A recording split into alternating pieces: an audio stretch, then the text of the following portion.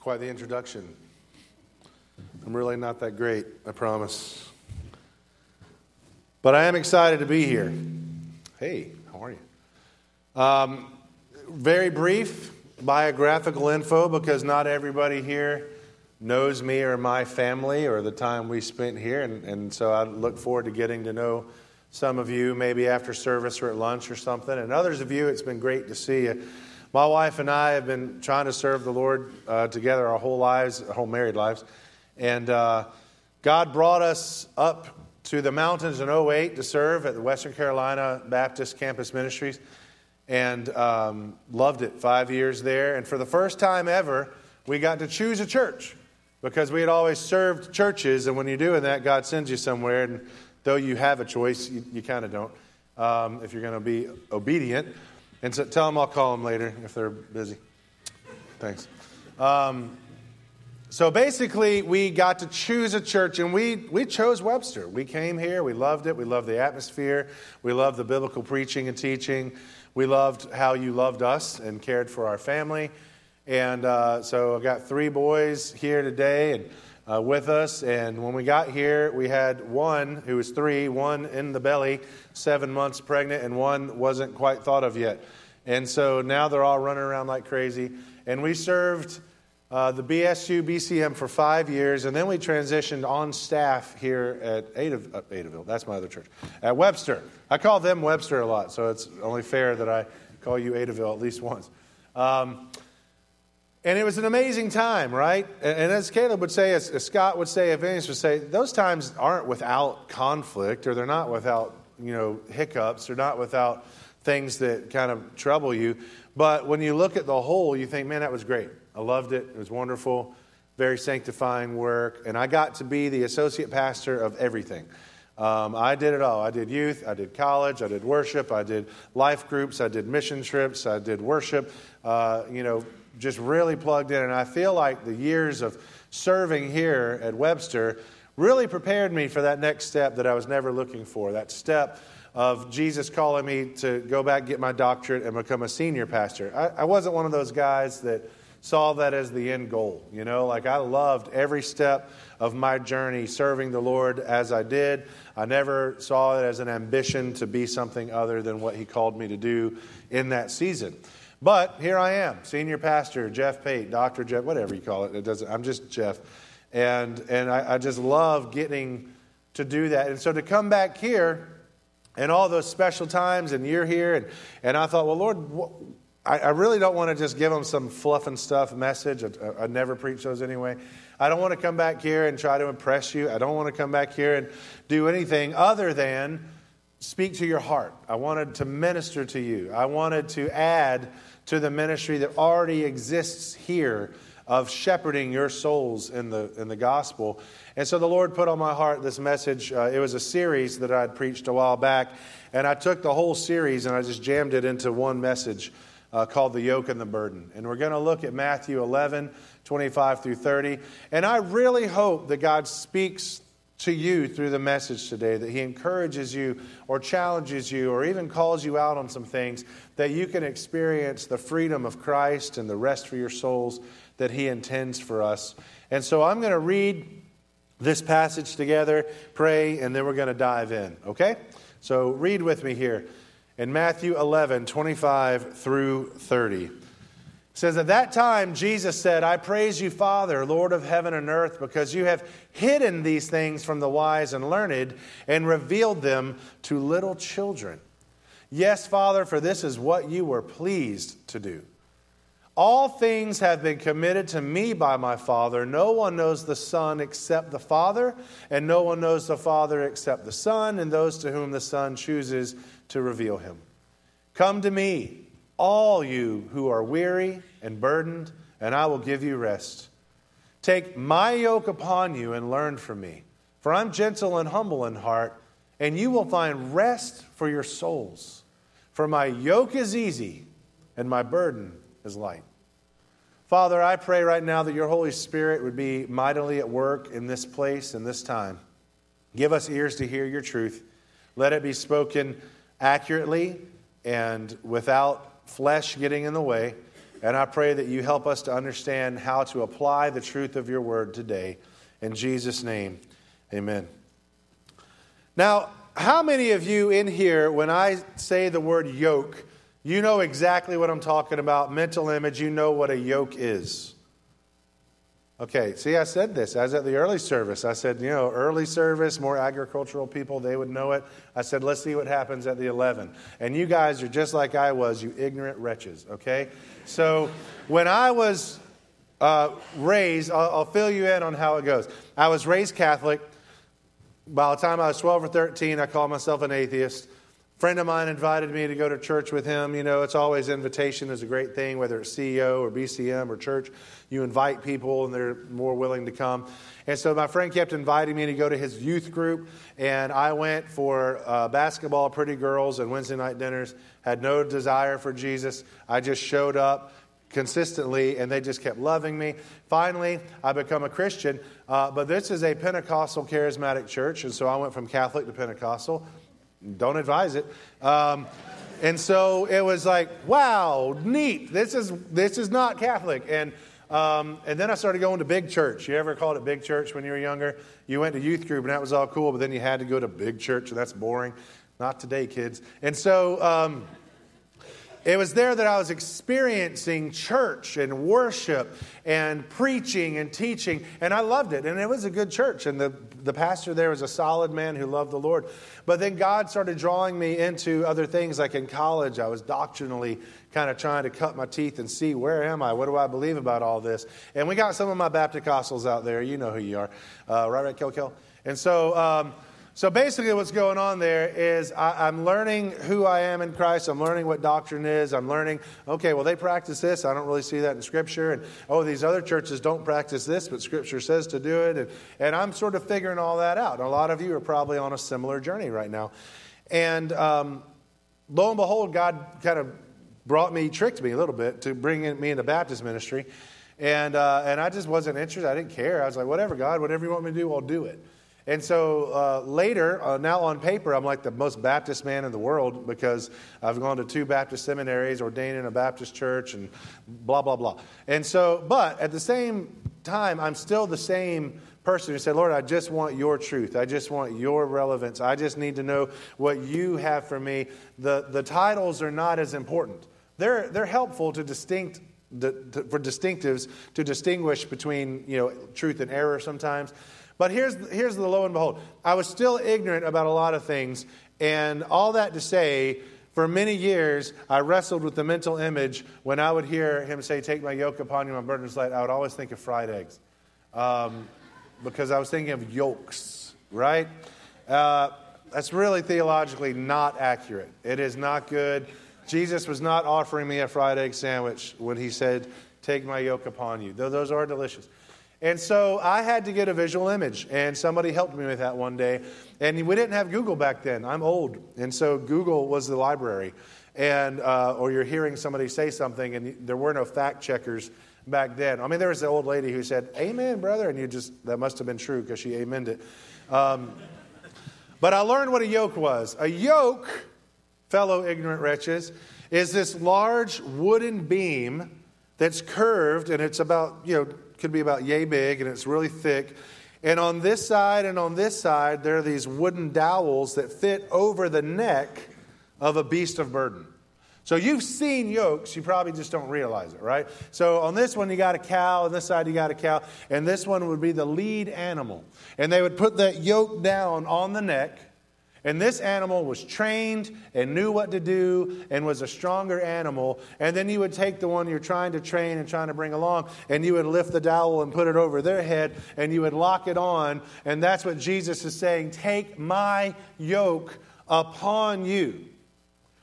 And so we are yoked up with Jesus to do his work. Now, mentally, once you realize, oh, okay, visually, I can see it now that Jesus is the stronger, wiser, more experienced beast of burden. He's the Son of God. He's perfect. He's holy. He's everything. Why would I tell him, all right, come Jesus, I got this yoke. I'll handle this. No, I yoke up to Jesus. And he says, take my yoke upon you. My yoke is easy and my burden is light.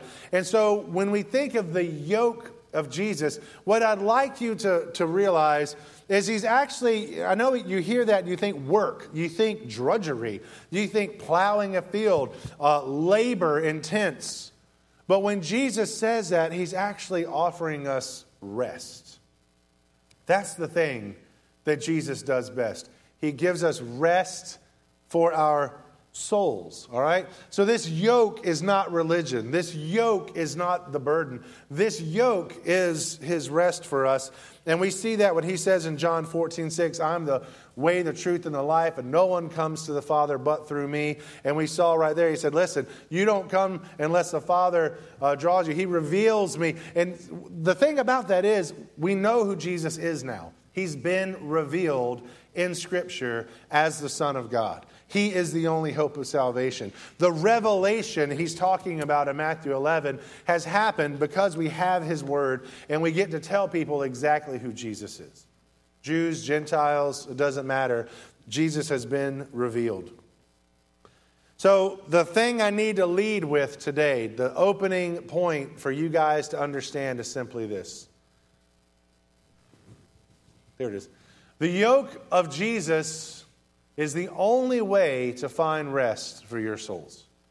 Now that seems paradoxical because we're saying, well, how do you find rest? Well, you get that beast of burden and you yoke up. But that's exactly what Jesus is saying. He's saying, listen, if you want to have rest for your soul, then what you really have to do is yoke up to me. And I can attest to that in my life. The times in my life where I've gone my own way, I've tried it my way, I've rebelled, as Caleb was saying. You know, the tensions you feel in discipleship, it's two-sided. There's flesh on both sides. There's when we have differences of opinions or when something is trying to get worked out, it's hard because we get in our own way.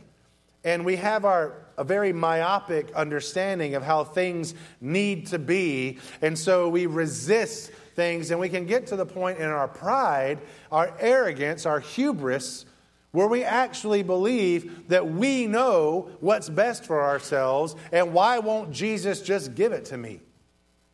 Instead of saying, I will yoke up to Jesus and go where he leads me.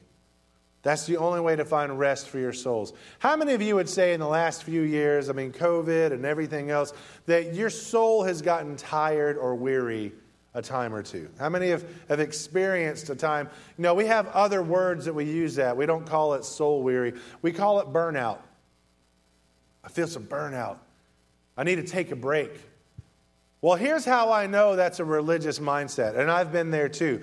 The Old Covenant, Old Testament purpose behind Sabbath was to rest from your work. It was a commandment to them. On the seventh day, you must rest. Don't do work. Don't do anything. And that was the understanding of a Sabbath rest, was to rest from your work. But here comes Jesus. He loves to mess up the way we see things. And he explains what it really meant, what it's really designed to. He goes, I'm the Lord of the Sabbath. I'm your Sabbath rest. When you come to me, you understand. And now when you Sabbath in me, you're not resting from your work, you're resting in your work. Why? Because Ephesians says, I have created you to do good works in Christ Jesus. We're not saved and set on a shelf. We don't have to go until we burn out, and then Jesus says, oh, come here, poor buddy. You've worked so hard. Come here and just rest for a minute. We are empowered by the Holy Spirit. Colossians 1:29, Paul says, to this end I labor, struggling with his energy, which so powerfully works in me. Do you see the constant symbiosis here? That it's Paul laboring, but with the strength of Jesus. It's Paul's toil, but with the power of Jesus. Like, we're not doing this on our own. So if you're weary today, if you're struggling today, if you're not finding rest today, I would suggest the first thing you need to do is examine your yoke. Are you yoked to Jesus? Or are you trying your best to make him yoke to you? So then we look at this idea of rest, and we look at the Jewish understanding of Sabbath and the fulfillment of that in Christ. And I'll tell you, I'm a big proponent in Sabbath. I think it's great. I don't mind people resting. I don't think we do it in an old covenant way anymore because the law has been fulfilled for us. But you can Sabbath in Christ. You can rest in your work, and you can actually sometimes rest from your work. It's all healthy and good as long as Christ is the center of it and not this idea that you're working and earning and striving. Jesus did the striving. He did the work. We are benefiting from what he did. And that's the beauty of it. And so he tells us that his yoke is easy. But here's the problem.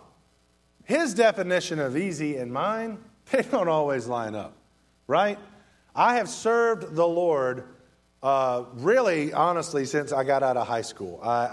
The first time I was a youth leader out of high school when I was 20. It was the first time I took a job at a church as a youth minister. I began serving full-time in ministry when I was 23 and was ordained when I was 26, 27, something like that. And so I've been serving the Lord. My family, my wife and I moved down to New Orleans to go to seminary.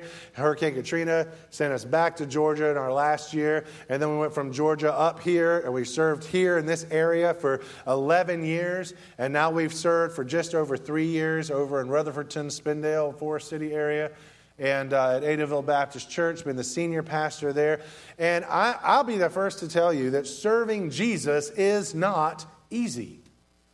And if people tell you that, they're lying or stupid, or they're not serving Jesus. I don't know.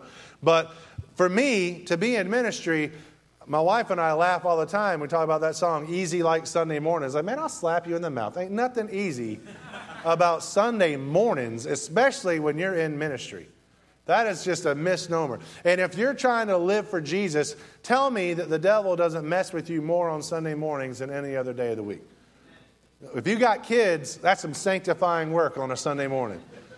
You're like, I will wrestle you to the ground, Satan. And then you're talking to your child, and they're like, I'm not Satan, you know. It's like, get thee behind me. And it's just how it works. So what does it mean for this? Well, here's the thing.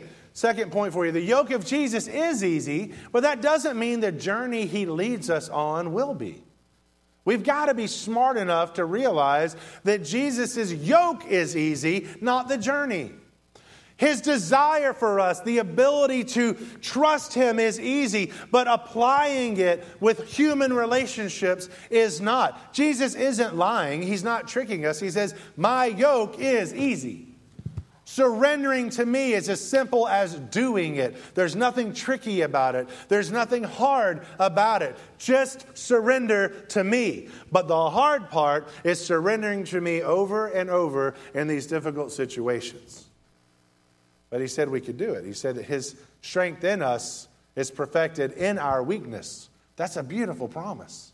Because I feel pretty weak a lot of times. Not up to the task. And yet, when I realize whose yoke is around my neck, I think, okay, we can do it. We can do it. We can do it. So then, why does Jesus say, come to me, all who are weary and burdened or heavy laden, a lot of translations might say, and I will give you rest. I'll give it to you. You'll have my rest. Then he says, take my yoke upon you and learn from me, right? Discipleship. It's the idea of how we learn to do this Christian life. That's why the Great Commission says pretty beautifully, and not just beautifully, but very factually, go therefore into all the world and make disciples of all people, all nations, all ta ethne, and baptize them in the name of the Father, Son, and the Holy Spirit, and teach them to obey everything I've commanded. You see, he didn't just say, hey, go out there and do your best, sling some seeds of the gospel, and then move on. He says, no, the goal is to make disciples. You go and you share Jesus, and you baptize them into a local body, and you teach them what I taught you. So when we learn from him, that's the point. We're not supposed to be in a vacuum. We're not supposed to learn of Jesus so that we can get puffed up. What does Paul say about that? He goes, listen, knowledge puffs up. Love doesn't. You find yourself getting spiritually arrogant, Check that yoke. Because that's not the purpose of it at all. And he says this, the beauty of it. Take my yoke is easy and my burden is light. Now that's an oxymoronical statement. That seems incompatible. A burden is not light. By definition, a burden is a heavy load. Right? So how can your heavy load be light? Now, the burden is something, a noun is a heavy load. A verb is to place a heavy load on someone. So he is literally saying, take my burden upon you. I will burden you with my burden. But it's okay. It's a light burden. So it begs the question, what does that even mean? Well, here's one of the things I think we can look at Galatians chapter 1. Paul makes a really neat point here. If you've never studied these epistles, the Galatians, Ephesians, Philippians, Colossians, there's a lot of similar theology woven through, but each one has a different tone and a different theme. And Galatians is the only letter that Paul just skips over the niceties. He doesn't thank them and rejoice over them. He's frustrated with them. Philippians is the epistle of joy. Yay, rejoice. Again, I say rejoice. And Ephesians is like, oh, shine your light, bright little people. And Colossians is like, oh, God works in all things and you guys are really rocking it. And Galatians goes, what's wrong with you? What are you doing? You guys were doing great. And all of a sudden you're like, oh, let's be Jews again. He's like, no, you don't do that. Someone has bewitched you. They've cut in on you. And he says in Galatians 5:1, it's for freedom that Christ has set us free. Stand firm then and do not let yourselves be burdened again by a yoke of slavery. See, outside of Christ, we're still yoked. We're just yoked to slavery. And we still have a burden, but it's the burden of slave labor. And Jesus says, my yoke is easy and my burden is light. You can't have both. You can't do it your way or the world's way and find rest for your soul. My burden is light. So it begs the question, what does it look like to bear the burden of Jesus? Well, here's what it doesn't look like. We all know the Christian who does it all and always looks so tired and sort of humble brags about everything he or she does for Jesus. It's like, oh, the Lord really used me mightily this week. Here's all the things I did, praise God. It's like, I'm not praising God. You're just talking about how awesome you are. That's not what we do. And some people look so, and I'm going to be honest with you guys because I'm not your pastor anymore. I can hurt your feelings and leave.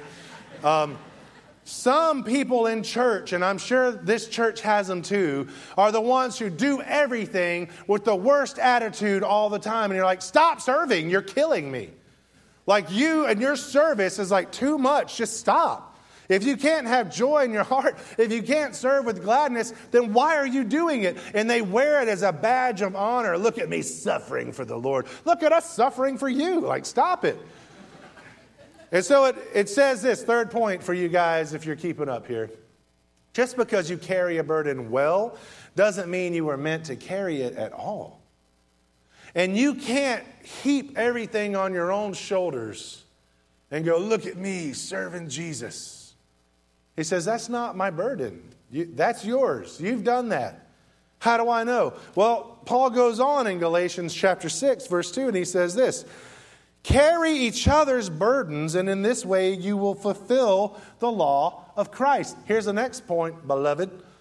If anyone thinks he is something when he is nothing, he deceives himself. So if your service wears you down and embitters you to your brothers and sisters, that's not the Lord's burden. You're carrying a very different burden if that's your outlook, okay? 1 Peter 5:7 says, cast your burdens upon him. Why? Because he cares for you. So you're not meant to be crushed by serving Jesus. It's not meant to destroy you. I can look out on a sea of faces, and I guarantee many of you have experienced some type of wound from a church staff, a pastor, a Sunday school teacher, a Christian friend. Someone has hurt you. At some point, someone has caused you to say, I don't know if I'm down with all this, to be honest.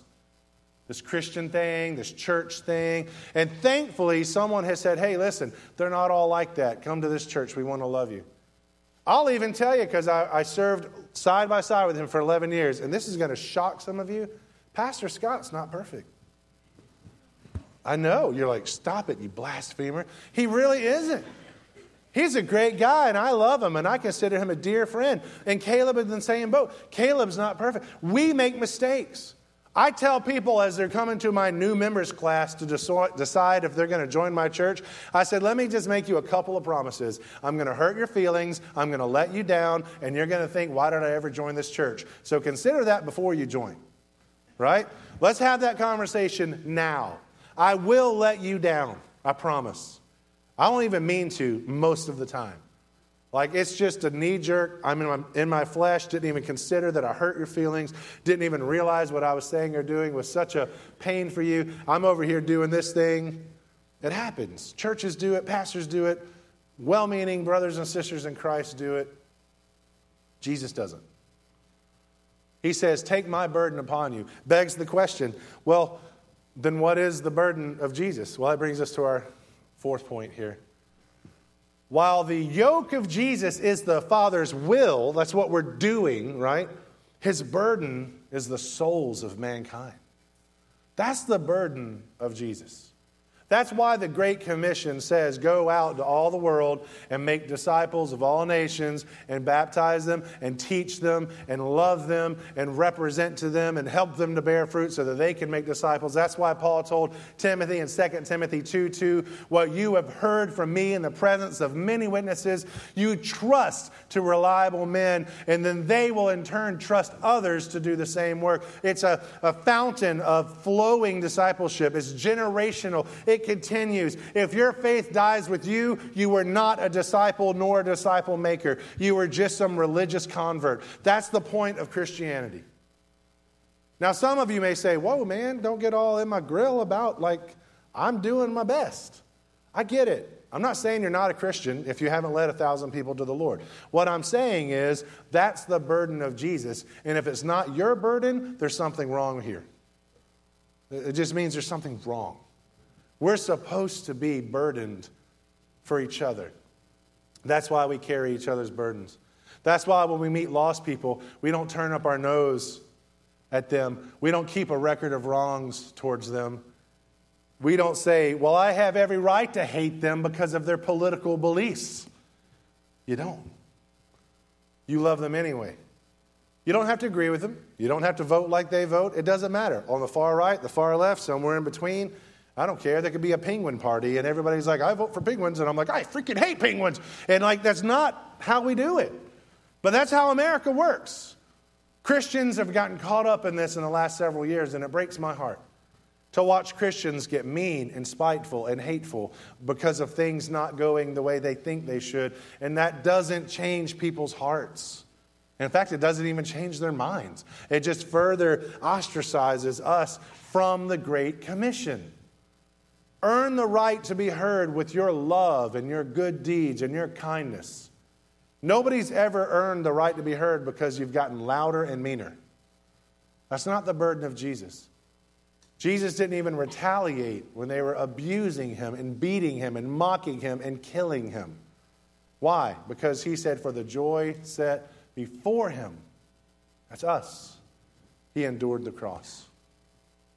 So, whether we consider ourselves mature Christians or not, we can answer that question very easily by saying, am I yoked with Jesus and do I bear the same burdens that Jesus bore? Because that'll give you a really good idea of what's going on. And then you look at this beautiful Philippians chapter 4, 6 through 8. It's a picture of the life we're called to think about and live. It says, rejoice in the Lord. I'll say it again, rejoice. Let your gentleness be evident to all. The Lord is near. Do not be anxious or burdened. Those are similar Greek verbs or words.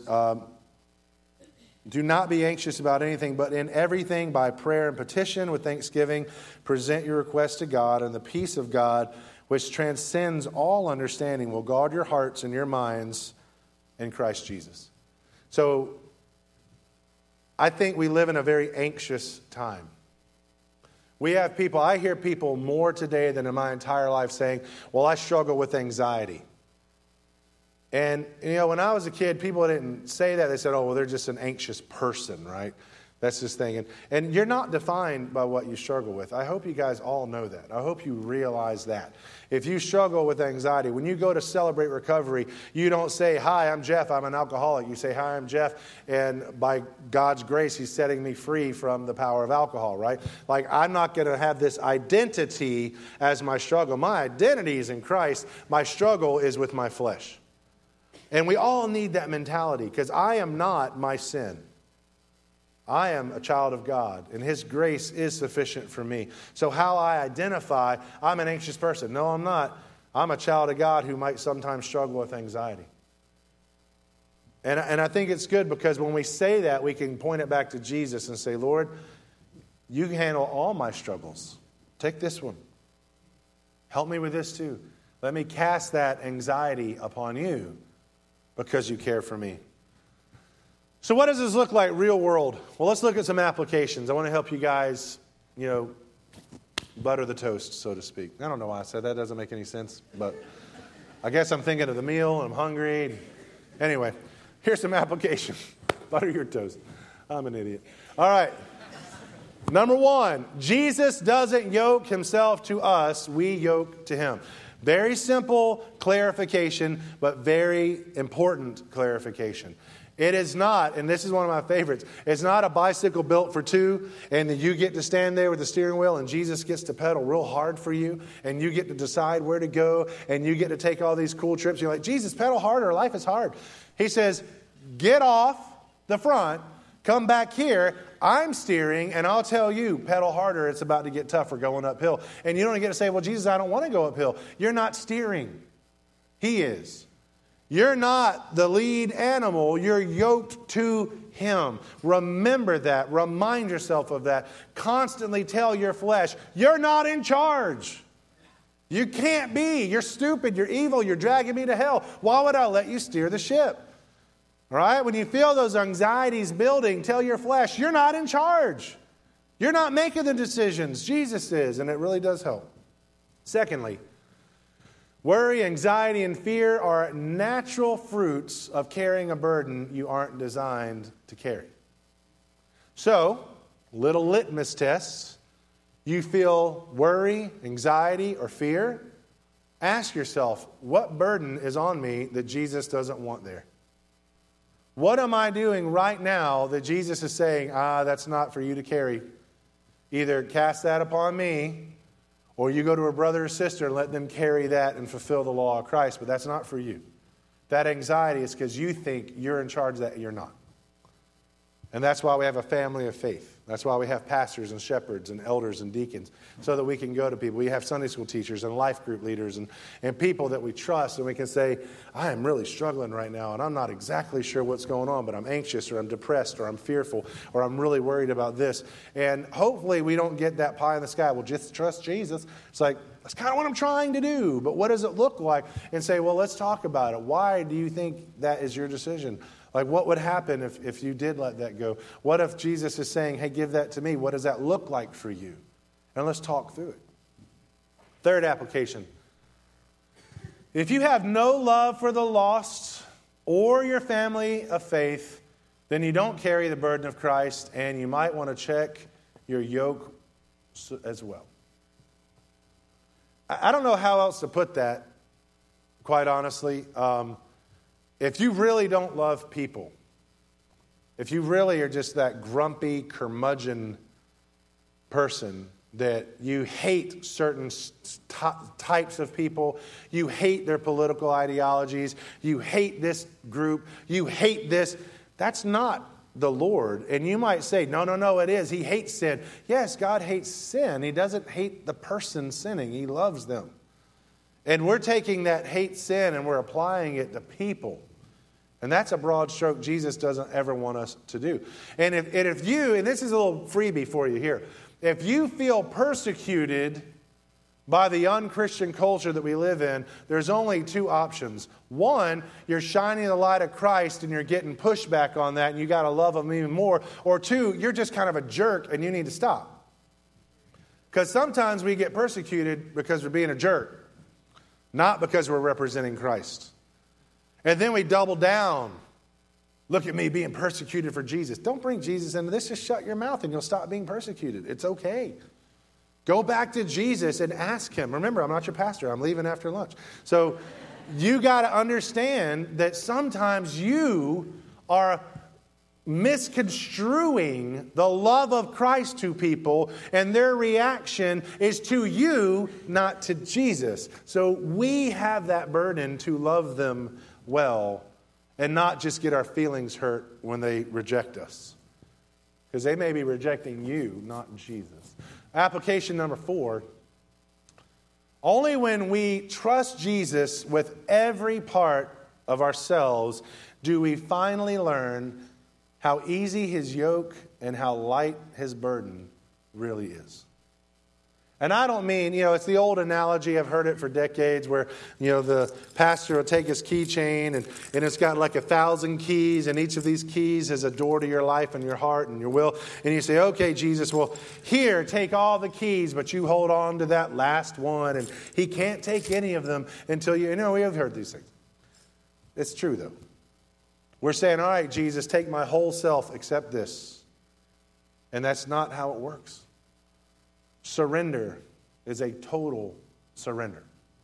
His burden is light and His yoke is easy when you are actually yoked to Him and carrying His burden. So whatever you're struggling with today, I'm going to give you a chance to lay it down. I know there's a delicious lunch waiting on you, but maybe God has been stirring your heart today and you need to respond to that. So would you pray with me?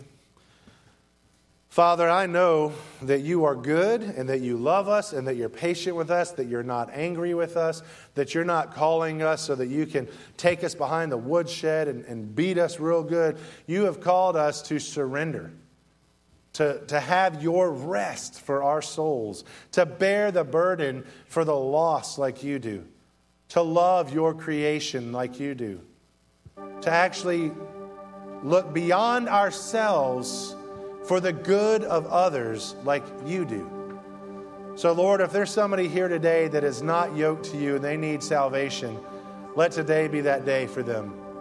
If there are believers here who are struggling against Your yoke and really having a tough time carrying the burden You've designed them to carry, I pray that they would say, God, search me, show me where I'm off track. Help me to let go of past hurts or right now of insisting that things be done my way. God, give us eyes to see Your truth today, I pray. In Jesus' name, amen.